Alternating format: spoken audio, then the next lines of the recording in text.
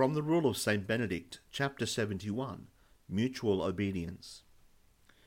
Obedience is a blessing to be shown by all, not only to the abbot, but also to one another as brothers, since we know that it is by this way of obedience that we go to God. Therefore, although orders of the abbot or of the priors appointed by him take precedence, and no unofficial order may supersede them, in every other instance younger monks should obey their seniors with all love and concern. Anyone found objecting to this should be reproved.